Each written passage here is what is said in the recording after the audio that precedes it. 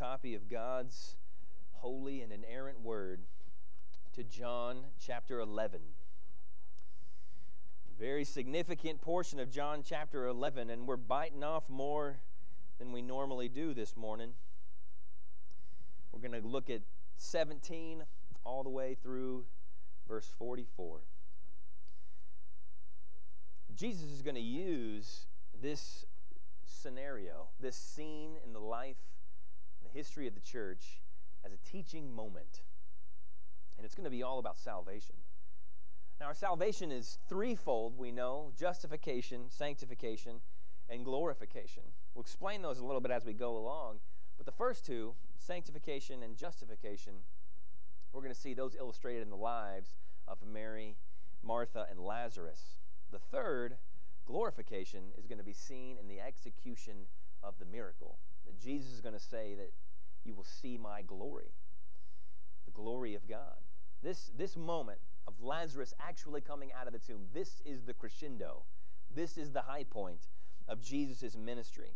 And the overwhelming purpose of it, the overwhelming point of this miracle, is the amazing grace of God in saving and preserving sinners, all for his own glory. And he uses a story to illustrate this. And we do this all the time, right? Like, we teach lessons to kids based on fairy tales, don't we? I mean, have you ever read the old, like, Grimm's fairy tales? They are grim, and they mostly involve kids getting killed for not obeying their parents. But they teach a good lesson. You don't forget it, right? Aesop's fables. You hear those and you understand this is a lesson to be taught. Jesus teaches in parables, right? These stories illustrate these truths. And the only book that has more printing and has been in print longer and more successful, or as successfully as the Bible, like right underneath the Bible, is Pilgrim's Progress, which is just a story illustrating salvation. So Jesus is going to use this for this point. John, rather, using this moment, and Jesus purposing this moment to physically illustrate a spiritual reality. That the point of this miracle is not that a dead man came alive, that a still heart began to beat. The point of this miracle is that Jesus gives life to all that believe.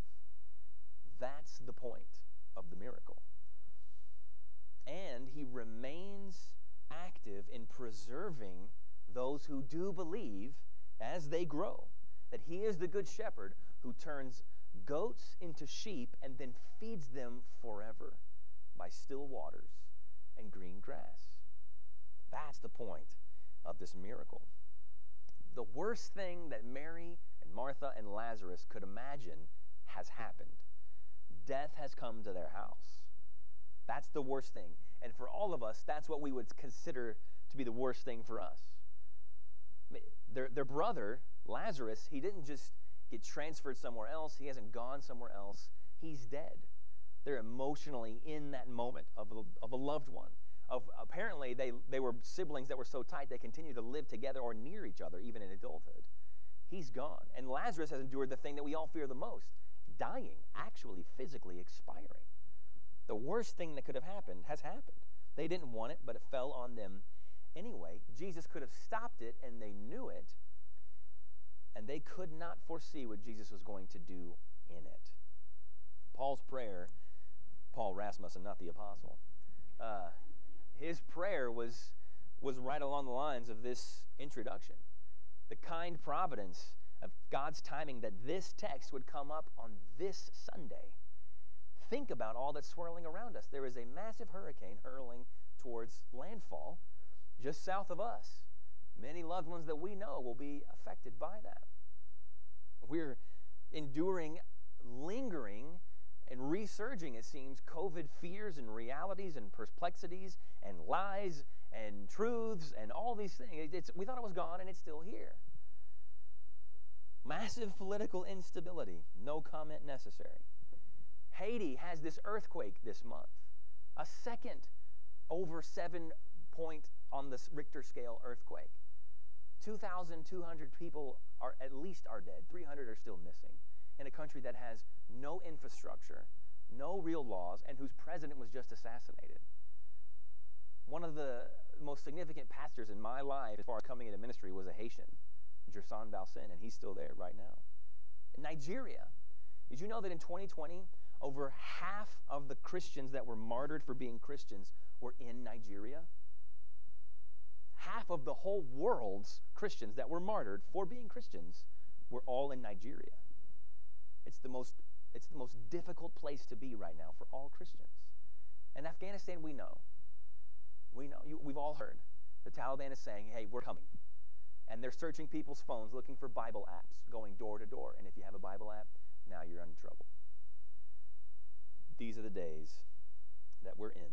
And let alone, it seems that everybody in our church is either sick or almost sick or caring for people who are sick.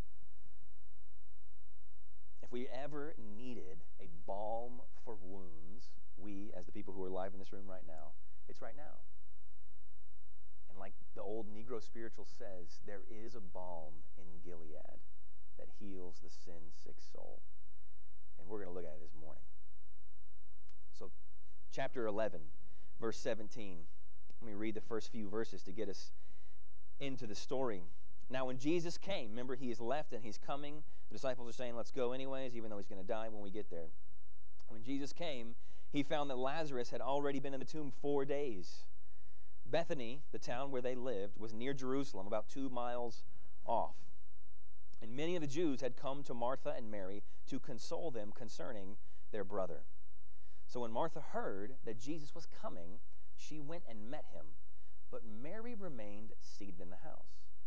Martha said to Jesus, Lord, if you had been here, my brother would not have died. But even now I know that whatever you ask from God, God will. Bethany, 2 miles from Jerusalem. This is very close to hostile territory. The leadership there in Jerusalem is seething against Jesus. He goes anyways to get close to these people. And many Jews had come from Jerusalem, verse 19 says, to console them. It's known from Jewish history. The cultural mandate said you had to have certain amount of mourners that were there. So some of these mourners that were here to console them were paid mourners, just faking the grief just so that it sounds really loud. Some of them were genuinely there because they loved them, but nevertheless, that's the scene. But when Martha heard that Jesus was coming, she runs to Jesus. And when she sees him, she says this. She speaks first. If you had been here, my brother would not have died. And then she tacks on an extra theological statement. But even now, I know that whatever you ask from God, God will give you. Maybe a bit of a Bible flex there. I still know this to be true about you. But she's not accusing Jesus angrily, like if you had just been here, everything would have been better. She's not accusing. It's just factual. She knows. If you were here, you could have healed him. You rule over all of creation. She's studied. She's been paying attention to Jesus' ministry for these 3 years. And she says, even now, I know that whatever you ask God, he'll give you. I know that. So Martha, we're seeing here her sanctification moment. She's going to have one. Mary's going to have one. And then Lazarus is going to be the illustration of justification. But this sanctification moment, this growth in godliness moment is going to happen here for Martha. She tags on that statement after her initial, if you had been here, you wouldn't have died. But I know who you are. And when you pray, God acts because you are God. Verse 23 and 27 is going to be the dialogue back and forth between Jesus and Martha, now that she's made her opening statement. Jesus said to her, your brother will rise again. That's all he says. He just says that to her. And then she chimes in, verse 24, Martha said to him, I know that he will rise again in the resurrection on the last day. So Jesus just says, your brother's going to rise again. And she goes, oh, I know. I know he'll rise again on the last day. Have you ever helped a kid, maybe even not a kid, maybe just your husband, doing something that they clearly don't know how to do, and they just kept saying, I know. No, I know. That's what I deal with at my house all the time, is with my kids. And you do that? No, I know. No, I know. And what does she say in verse 24? I know that he will rise again in the last day. Well, yeah, you're telling me something I already know, Jesus. I know that at the end of time, that when you are reigning on your throne, every dead body is going to come out of the dirt, out of the water, out of the ashes, be reassembled in new heavenly bodies. I know that that's going to happen, but thanks for telling me anyways. That's what she's on right now. But then Jesus says this. He doesn't rebuke her. He doesn't do anything. I mean, she's in this grieving moment. We're going to see this love of Christ, and we already know explicitly Jesus loves this family so much. All he says to her is this in verse 25, I am the resurrection and the life. So she says, I know that he will rise again on the last day, that he will be there at the resurrection and have that eternal life. And Jesus says, Martha, I am the resurrection and the life. This is one of Jesus' I am statements. I am the resurrection and the life. Whoever believes in me, though he die, yet shall he live. And everyone who lives and believes in me shall never die. Do you believe this? Jesus tells her, I am the resurrection and the life. Everybody's going to die, but if they're in me, they don't die.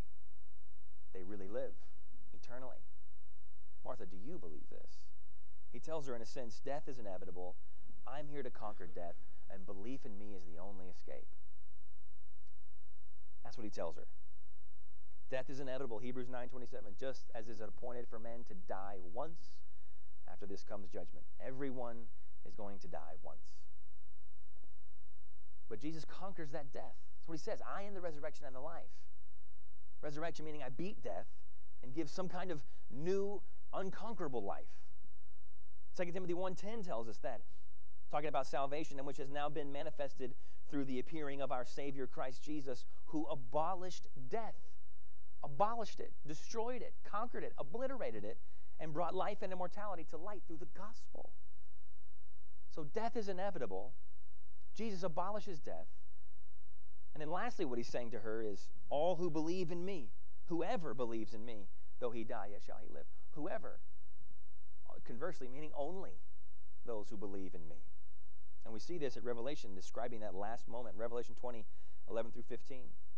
The same guy who wrote John 11 writes Revelation, and he says, Then I saw a great white throne, and him who was seated on it. From his presence earth and sky fled away, and no place was found for them.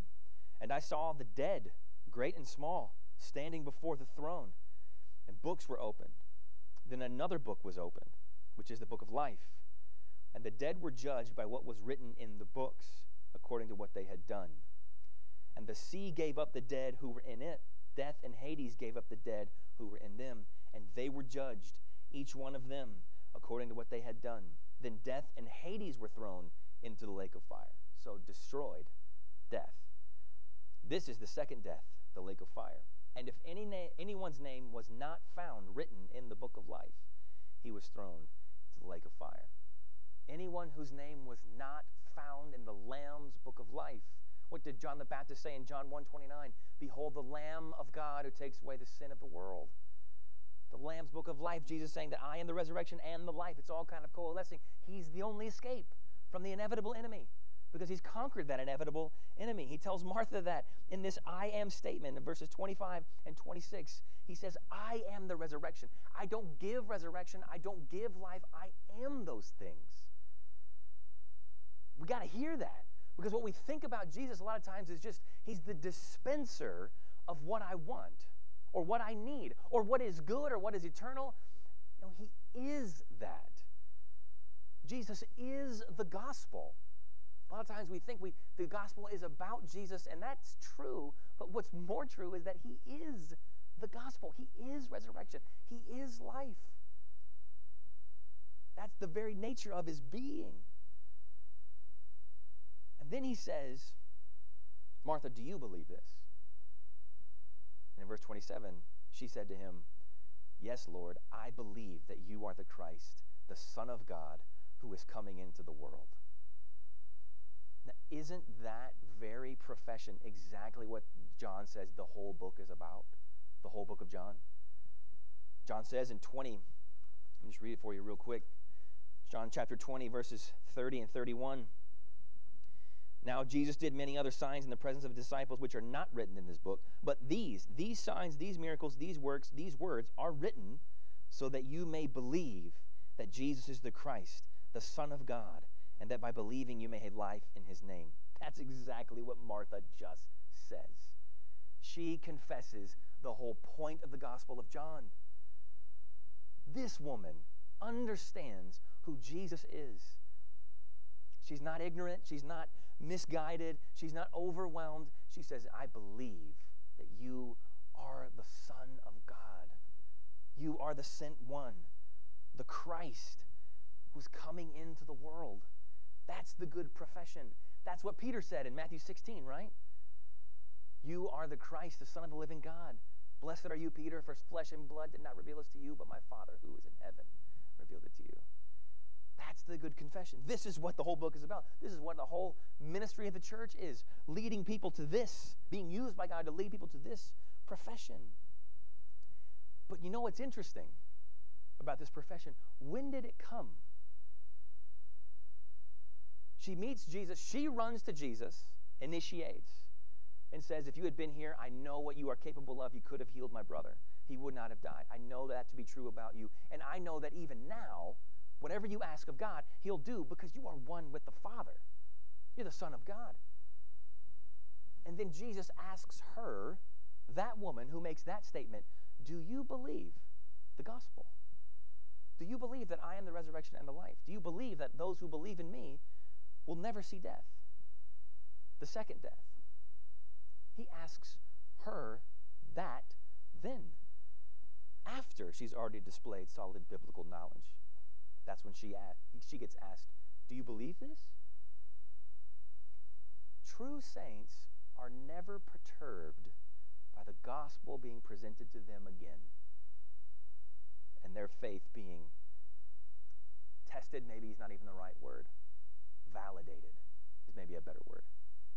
True saints aren't perturbed by that.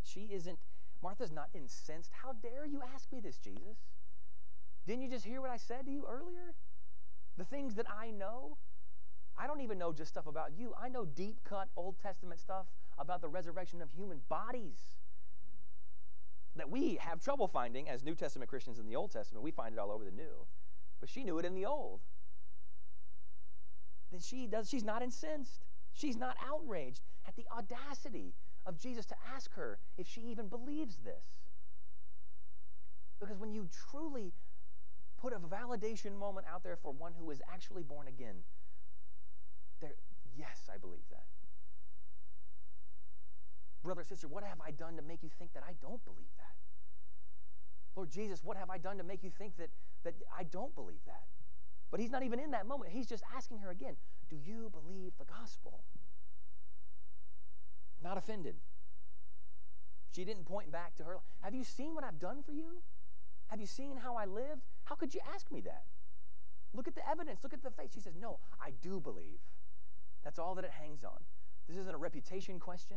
This isn't a validation question on the sense of like who you are as a person. This is just, do you believe this? Yes, I believe this. I love confessing again the truth of the gospel. I'm enraptured to be able to say this all over again. Imagine Peter, right? At the end of John chapter 21, he denies 3 times. Then Jesus asks him 3 times, makes him deal with his sin 3 times. He's not angry. He's maybe a little bit ashamed. But he says, you know that I love you. Because he really does. He's like, how could you ask me that? I followed you around for 3 years. He says, you know that I love you. You know that I love you. How would you respond if this question was put to you? Do you believe this? I'm going to explain the gospel, who Jesus is. Do you believe this? Well, of course I do. I've been going to church my whole life. Or would you be like, yes, I believe this. I love to believe this, and I love to confess this. I think that kind of thinking would alleviate a lot of the stress and a lot of the issues that we have of hearing the gospel again as those who are in the visible church. Many times I counsel many people, and usually young men, not even young men anymore, men of all ages, with the evil vice of pornography, to get to the place where I don't even think I'm saved. I'm not saved. I've done this so much, I'm not saved. There's no way I'm saved. And then well, look what I've done. I mean, here I am again. I'm on all these things again. And I'm like, okay, quit looking at any of that stuff. Do you believe this? Do you believe it right now? Yes. Well, then you're saved. This is just Jesus with Martha right here at this moment, critical moment of her brother's death. Do you believe this? Yes. Do you believe this right now? He didn't ask her, did you believe this? He didn't ask her, hey, timestamp it for me. When did you believe this? He asked her, now, do you believe this? What a gift in our sanctification to have the Lord Jesus say this. Do you believe this? You know what we get hung up on as people? We get hung up on birth certificates, and we don't ever check for a pulse. I keep looking back. Do I have that moment in my Bible where the pastor wrote down that on this day, at this moment, at this minute, I became a Christian? I can't find it. I can't remember. I mean, was it then, or was it at camp, or was it in college, or was it at work, or I don't know which. Yeah. Do you have a pulse? Stop looking for a birth certificate. Because that's always going to be a maddening chase. But we've had it drilled into us. Your testimony is the gospel. So when you share your testimony, you're sharing the gospel. No, I'm sharing what the gospel has done. It's not the gospel. But if my testimony is out of whack and I can't figure out the exact moment, then I'm done. I'm hosed. Am I saved? I don't know, because I keep sinning.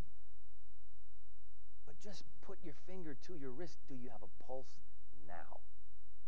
That's what he asked Martha. When did you believe this? Or have you believed this? Or let's look at the past and evaluate this. No, do you believe this? Present tense. And she says overwhelmingly, yes, Lord, I believe. That's what it's about. So don't look for a birth certificate in your sanctification. Look for a pulse. Because you might be sick, you might have a broken leg, but your heart is beating. That means you're alive. And Martha is sick. She has a broken leg. She's in a dark place. Her brother is dead in a seeming and untimely way. And Jesus builds her up. Do you believe this? Yes, Lord, I believe. And after that moment, Martha runs away. Verse 28, when she had said this, she went and called her sister Mary, saying in private, the teacher is here and is calling for you.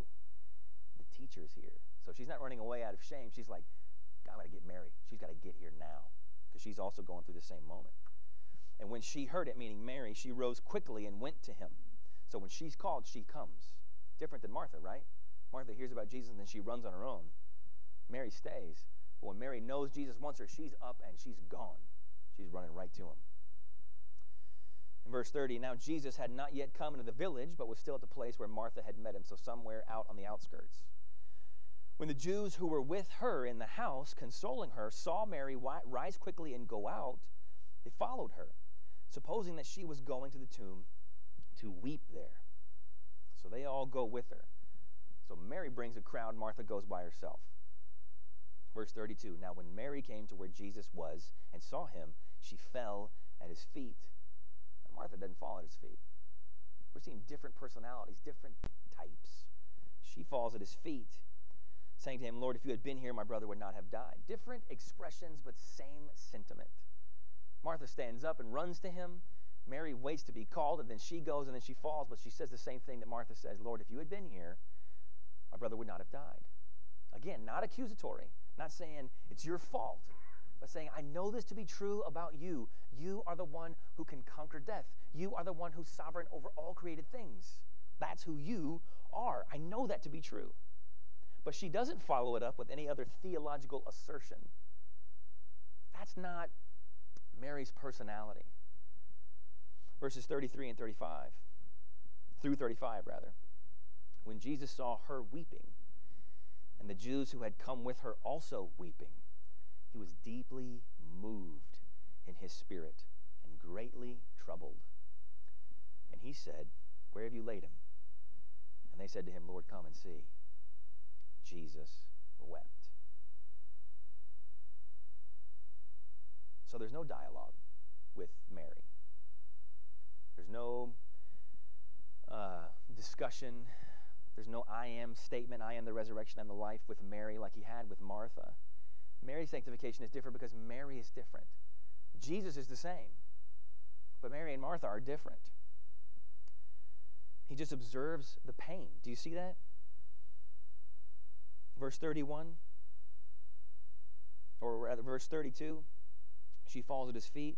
Verse 33, when Jesus saw her weeping and the Jews who came with her also weeping, he was deeply moved, and then he weeps. So he observes her pain, and then he expresses pain. He weeps. Shortest verse in the Bible. Just 2 Greek words. Shortest verse. It's just 2 words in our Bibles. This shows, again, Jesus' true humanity, because God doesn't cry. God's not taken aback by anything. God's not surprised by anything. God's not hurt by anything. God can't be changed. And when we experience emotional states, we change from being happy to sad to glad to concerned to we change. But Jesus is truly human. This is an expression of his real humanity. This is real, authentic weeping, real, authentic acknowledging of others' pain. John goes so far as to say, we know that Jesus would see the weeping, but he saw her weeping and he saw them weeping. And then he was troubled. He was moved. Jesus' true humanity.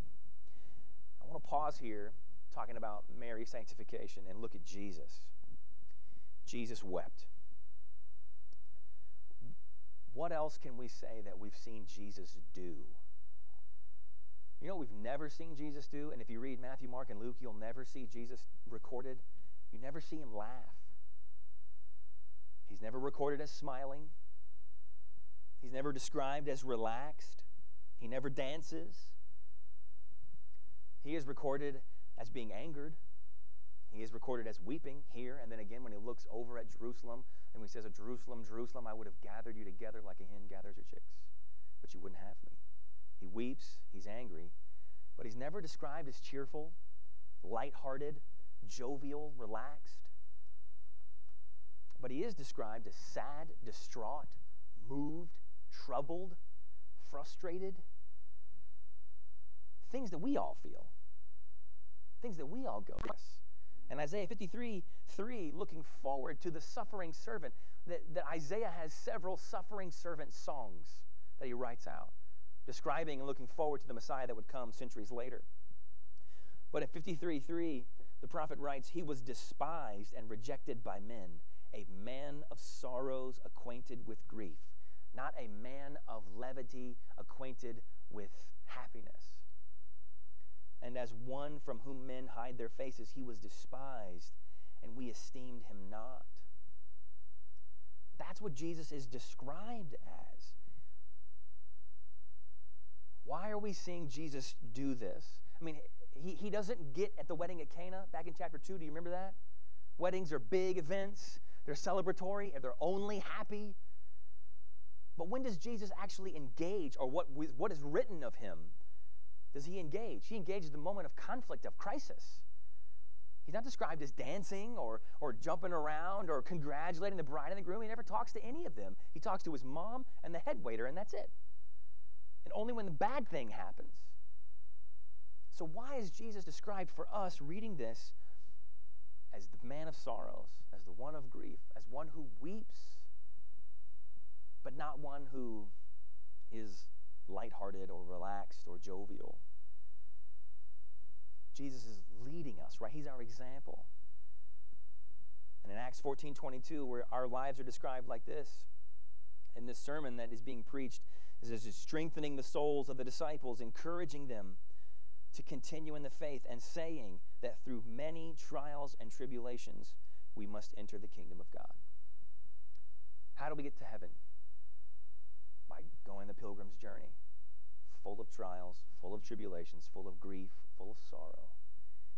Jesus is showing us, by it being recorded here, that he weeps at death, weeps at sin in the world that causes death, weeps at the pain that his friends are enduring and going through, because that's what we are going to have to do. We are going to have to enter the kingdom of heaven through trials and tribulations, grief and sorrows. Jesus is showing us your rejoicing, your jubilation, your full-on expression of unencumbered elation is not going to be here. It's going to be there. Rest doesn't come. Relaxation, joy, true joy, happiness doesn't come on the east side of the Jordan River. It comes on the west side of the Jordan River. Through many trials and tribulations. So Jesus is saying, follow me as the man of sorrows.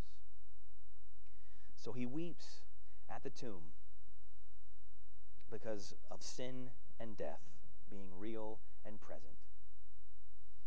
And then in verse 36, so the Jews said, see how he loved him. But some of them said, could not he who opened the eyes of the blind man also have kept this man from dying? It's almost as if in verses 36 and 37, this crew that's with Mary, that they're kind of wrapped into the picture of Mary's sanctification. They can't make it square. We see Jesus weep. Jesus doesn't weep with Martha. He weeps with Mary.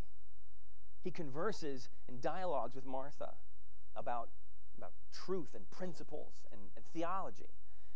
But he weeps with Mary and Mary's friends, and then they can't put it together. He clearly loves him, but he could have saved him.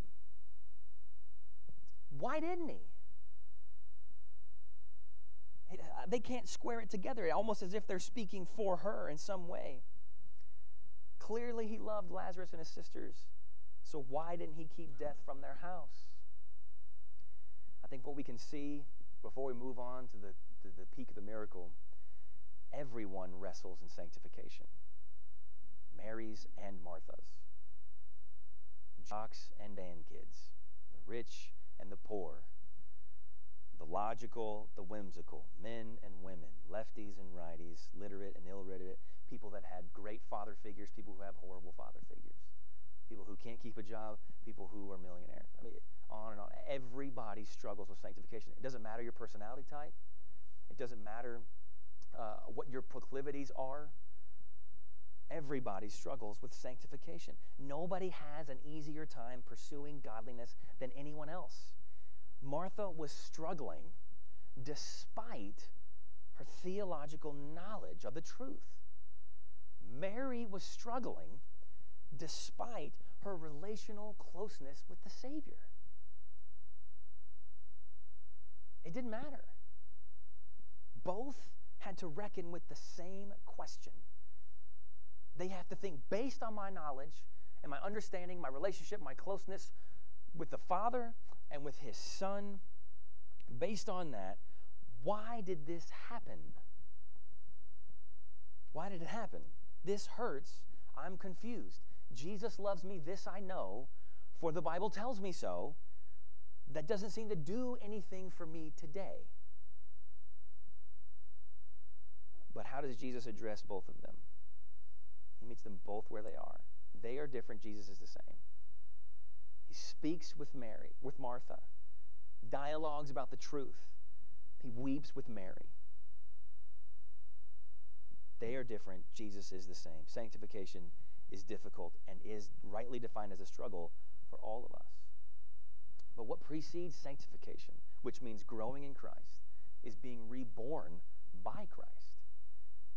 So the story is a little bit out of order because we're ending with the beginning, but it's leading us to this moment. So look at verses 38 through 44. Then Jesus, deeply moved again, came to the tomb. It was a cave, and a stone lay against it. Don't miss it. Twice. Jesus is deeply moved again. Verse 33, verse 38. Jesus has authentic compassion for his sheep. Real compassion for his sheep. He's deeply moved, and it says so again. And then in verse 39, Jesus said, "Take away the stone." Martha, the sister of the dead man, said to him, "Lord, by this time there will be an odor, for he has been dead 4 days." Every once in a while, you need to get you a King James Bible, because sometimes it's going to be confusing. It'll make you slow down. But other times it's just going to be a little more blunt and understandable. The King James says, John 11:39, Jesus said, "Take ye away the stone." Martha, the sister of him that was dead, saith unto him, Lord, by this time he stinketh. Just very blunt. Our translation of the ESV says, there will be an odor. KJV says, he stinketh. Because he's been in there for 4 days. 4 days he's been in there. But Martha, wait a minute. You're the one bringing this up? Martha talks a lot. And in the other stories that she's in, she talks a lot. And Lord bless her, I have the exact same problem. But she just keeps, she says, wait, don't move the stone. Don't move towards my dead brother. Don't do that, well, because it's going to stink. It'll be unpleasant for who? These people that are mourning and grieving for Jesus. I mean, who are you looking after? What's going on here? Martha, wasn't it you that said back in verse 22, but I know that right now anything you ask of the Father, he will do? And then yet you're the one saying, don't open the tomb? Martha, what's going on right now? Here's what I think it is. The straightforward nature of regeneration, of being born again, is something that just doesn't sit well with us, those of us who have been born again even, like Martha. It seems too simple. It seems too plain. It's just too blunt. What do you mean you're just going to open the tomb? We want to soften it. We want to complicate it. We want to dress it up. What Jesus wants to do is move the rock and let me talk to him. That's all he wants to do, is open the tomb and let him come out. People are born again to everlasting life by hearing the words of Jesus Christ. It's that simple. Nothing else needs to accompany it. Just unleash the word. Romans 10:17. So faith comes from hearing, and hearing by the word of Christ. That's where saving faith comes from, hearing by the word of Christ. Martha's sanctification just gets a little more time.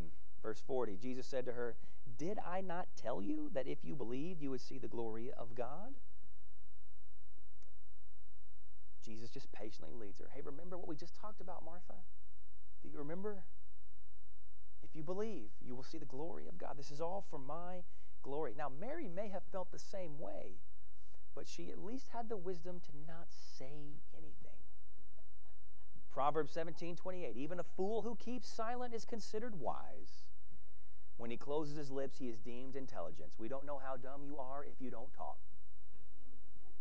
And Mary at least has that going for her. Me and Martha, you know how dumb we are. We're going to talk. In verse 41, so they took away the stone, and Jesus lifted up his eyes and said, Father, I thank you that you have heard me. I knew that you always hear me, but I said this on account of the people standing around, that they may believe that you sent me. So Jesus prays. The tomb is open, the stink is out, and Jesus says, I'm going to stop and pray. I'm going to pray right now. And whose benefit is he praying for? It seems as if he's already been praying, right? Verse 41, Father, I thank you that you have heard me. Well, you just started talking, Jesus. Clearly, he's been in prayer before this moment happens. But he's going to say this prayer for whose benefit? Verse 42. I knew that you always hear me, but I said this on account of the people standing around, that they may believe that you hear me. Can prayer be instructive? Is prayer something that we need to grow and develop in personally? Where does the Lord's Prayer come from? How does that moment happen in Matthew chapter 6? What do the disciples say? Hey, teach us how to pray. And Jesus doesn't say, hey, no, man, just do your thing. Prayer is just being chill and talking to God. No, he says, oh, when you pray, pray like this.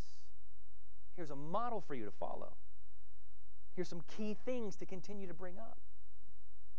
We do need to learn and to continue to grow how to pray. And our prayers in public are to be instructive, because Jesus says it as bluntly as possible.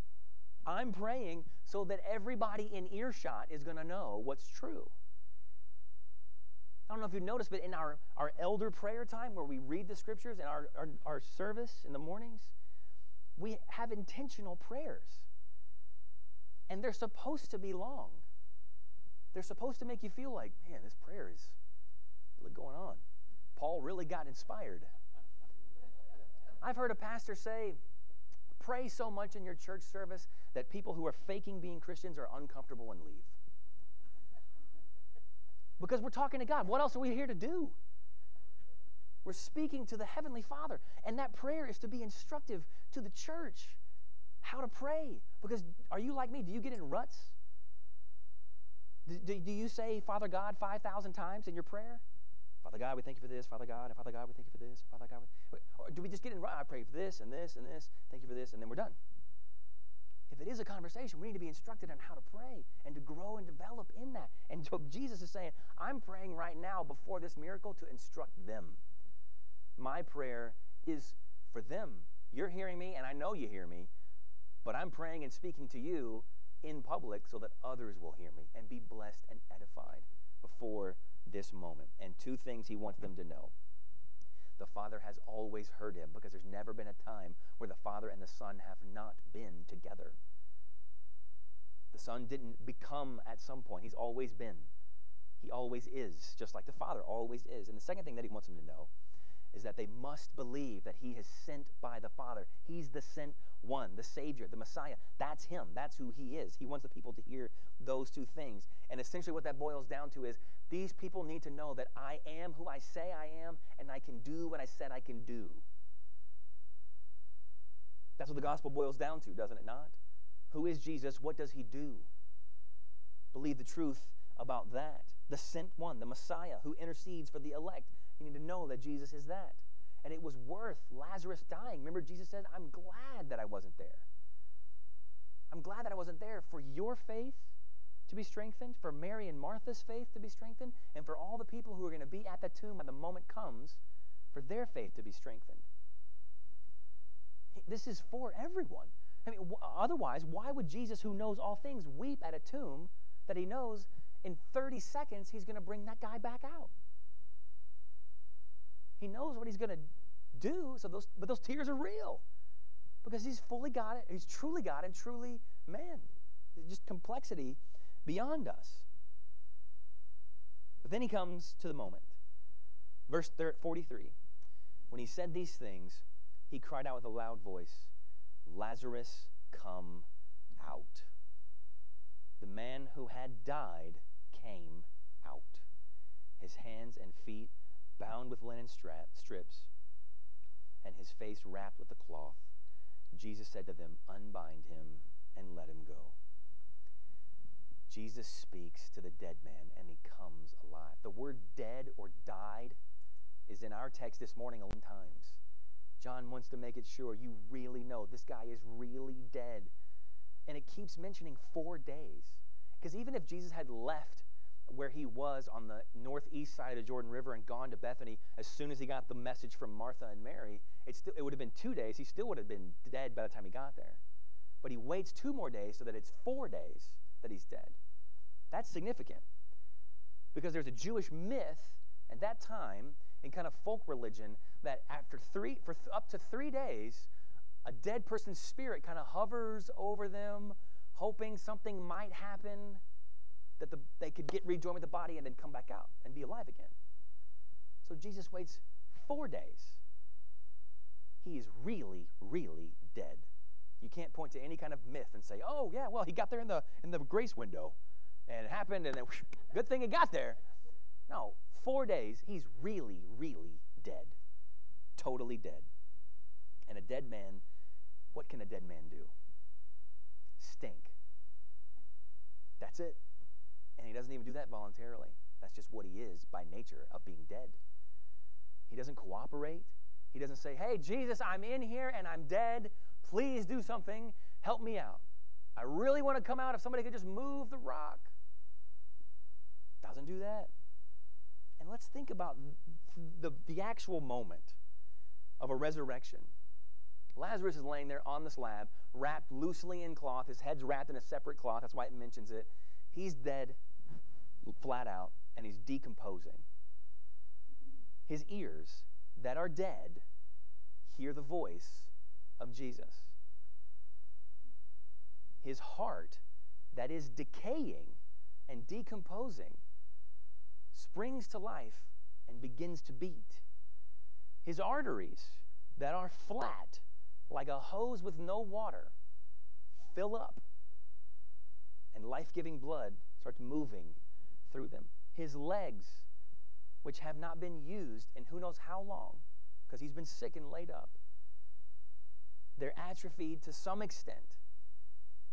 They can carry his weight, and somehow, even being wrapped up, he has enough skill and dexterity to walk out on his own power.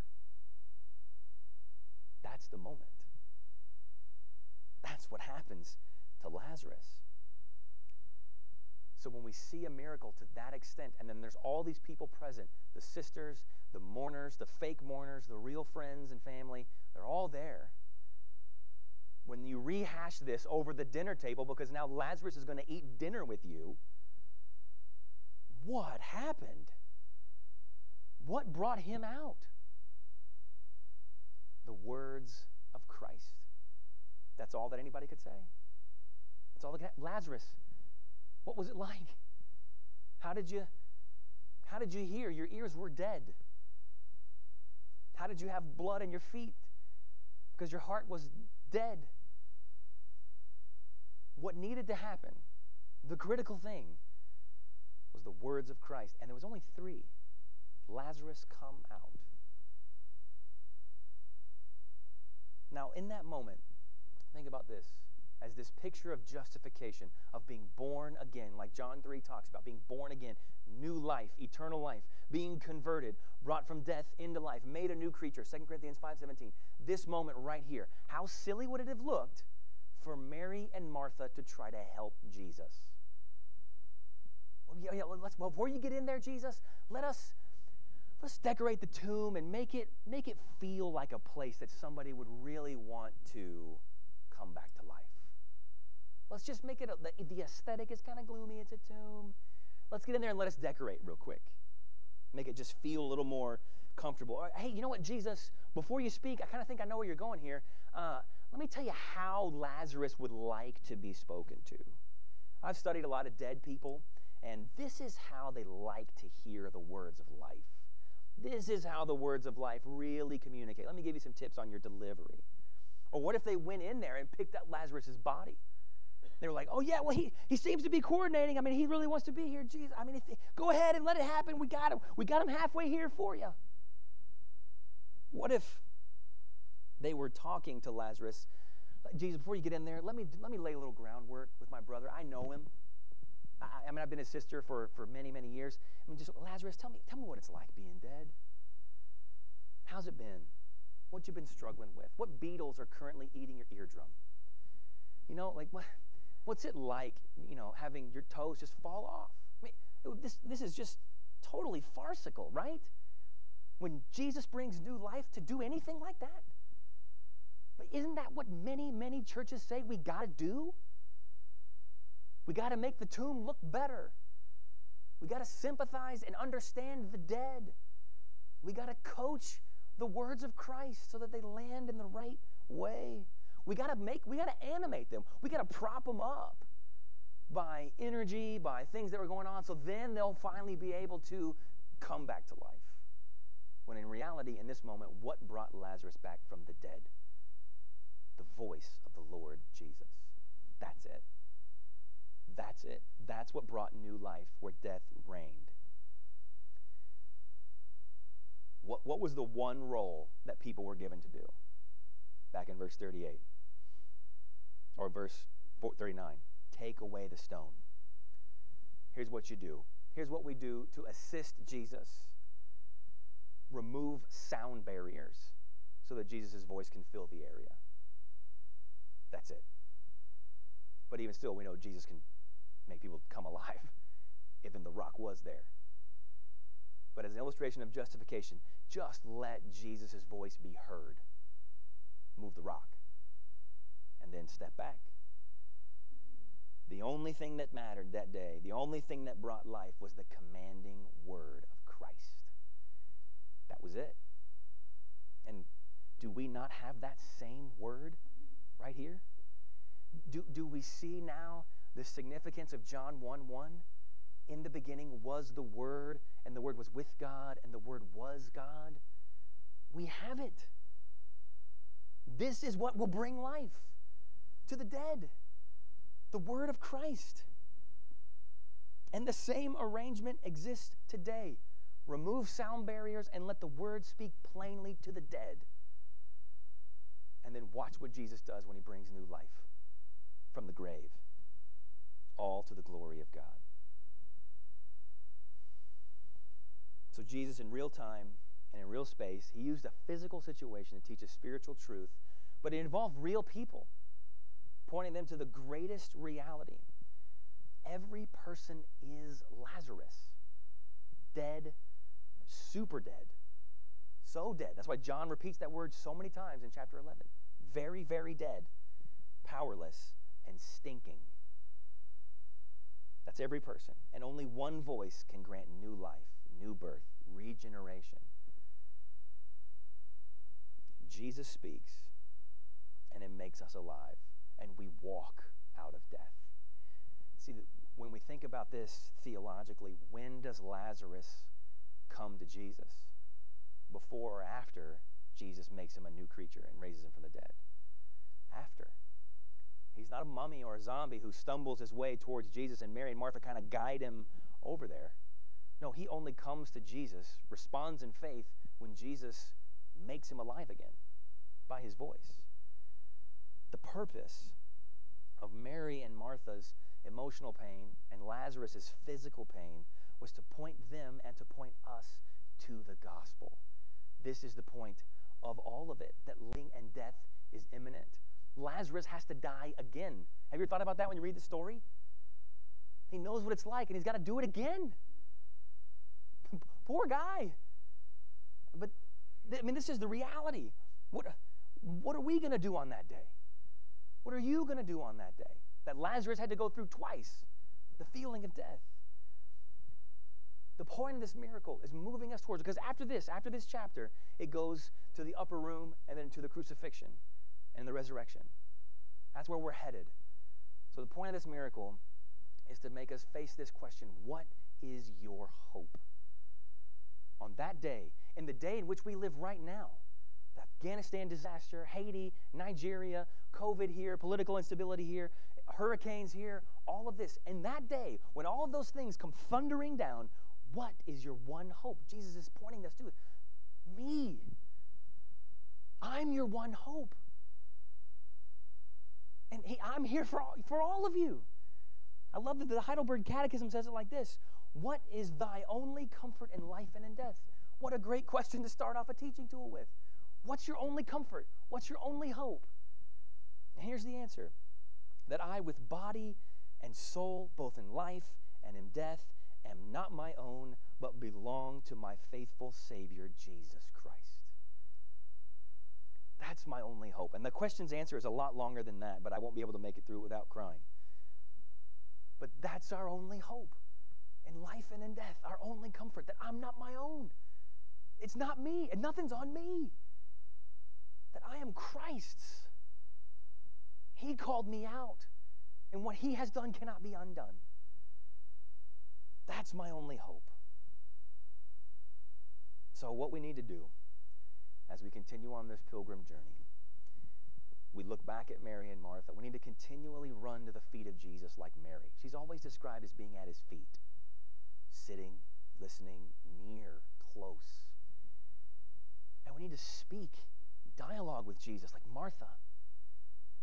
I know this, but clearly it's not working itself out in my life. But I know these things to be true. Help me. And we need to be like Lazarus and just, you work on me. I'm just dead and laying here. You work on me. You do these things. Because Jesus Christ is the resurrection and the life. He is the gospel. And he is our only hope. But our only hope is not a desperation. It's not I wish this would happen. It's a confident assurance. All that I have and all that I am is on him. And I am assured that he will carry me safely to the other side. And it will all be, as he told to Martha, for his glory. You will see my glory. Father in heaven, we look at Lazarus, we look at Mary, we look at Martha. We see ourselves in Martha and we see ourselves in Mary. Confused and scared, not understanding, fully aware of your power, thankful for your closeness, but yet still perplexed. And instead of explaining to us all that is in your mind as the triune God of the universe, Father, Son, and Holy Spirit, all that is in your plan, all that is in your hidden decree, you just point us to yourself and say, I am the resurrection and the life. Do you believe this? And when we say yes, you don't say, good, stop complaining. You see our distress. You see us weeping. And you weep. And you show us that this is indeed the land of weeping and sorrow. We will have blessings. We will have many good things. But we know that our hope is not ultimately here. We know that true rejoicing, true situational and circumstantial happiness that never ends and it can never be assailed comes in heaven and not here. So, Father, what we ask for is strength to endure and strength to believe that all that we need is your word. That's how you brought Lazarus from the dead. That's how you got creation into being. You spoke. Let the refrain of Genesis 1 be in our mind that just repeats 10 plus times, and God said, and God said, and God said. And as he said, the Word, which is Jesus Christ, went and created and made life. And if that same Word makes life in the beginning, then he can remake life here and now. May we trust that and believe that you have invested your power in the Word, that we would trust and believe that that will bring souls from the dead, and that we get to be a part of that by just moving the stone and letting your Word do its work. All we are doing is just making a clear path for the Word. We add nothing to it, and Father, please keep us from ever subtracting anything from it. And may we rest in the great hope that we have. Not wishful thinking, not a 50-50 chance, not a, well, you seem like to be the best option. No, you are it, and we are confident that you will hold us fast until the end. You will keep us steady upon the foundation of Christ all the way till the end. Come what may it be wars, weathers, internal infighting, strife, and even death. We know that you have abolished and conquered death and brought life and immortality in the gospel. And may we rest forever in that truth, even now, while we trod this pilgrim path. And we come to you through the one Savior, our only comfort in life and in death, the Lord Jesus Christ. And it's in his name we pray. Amen.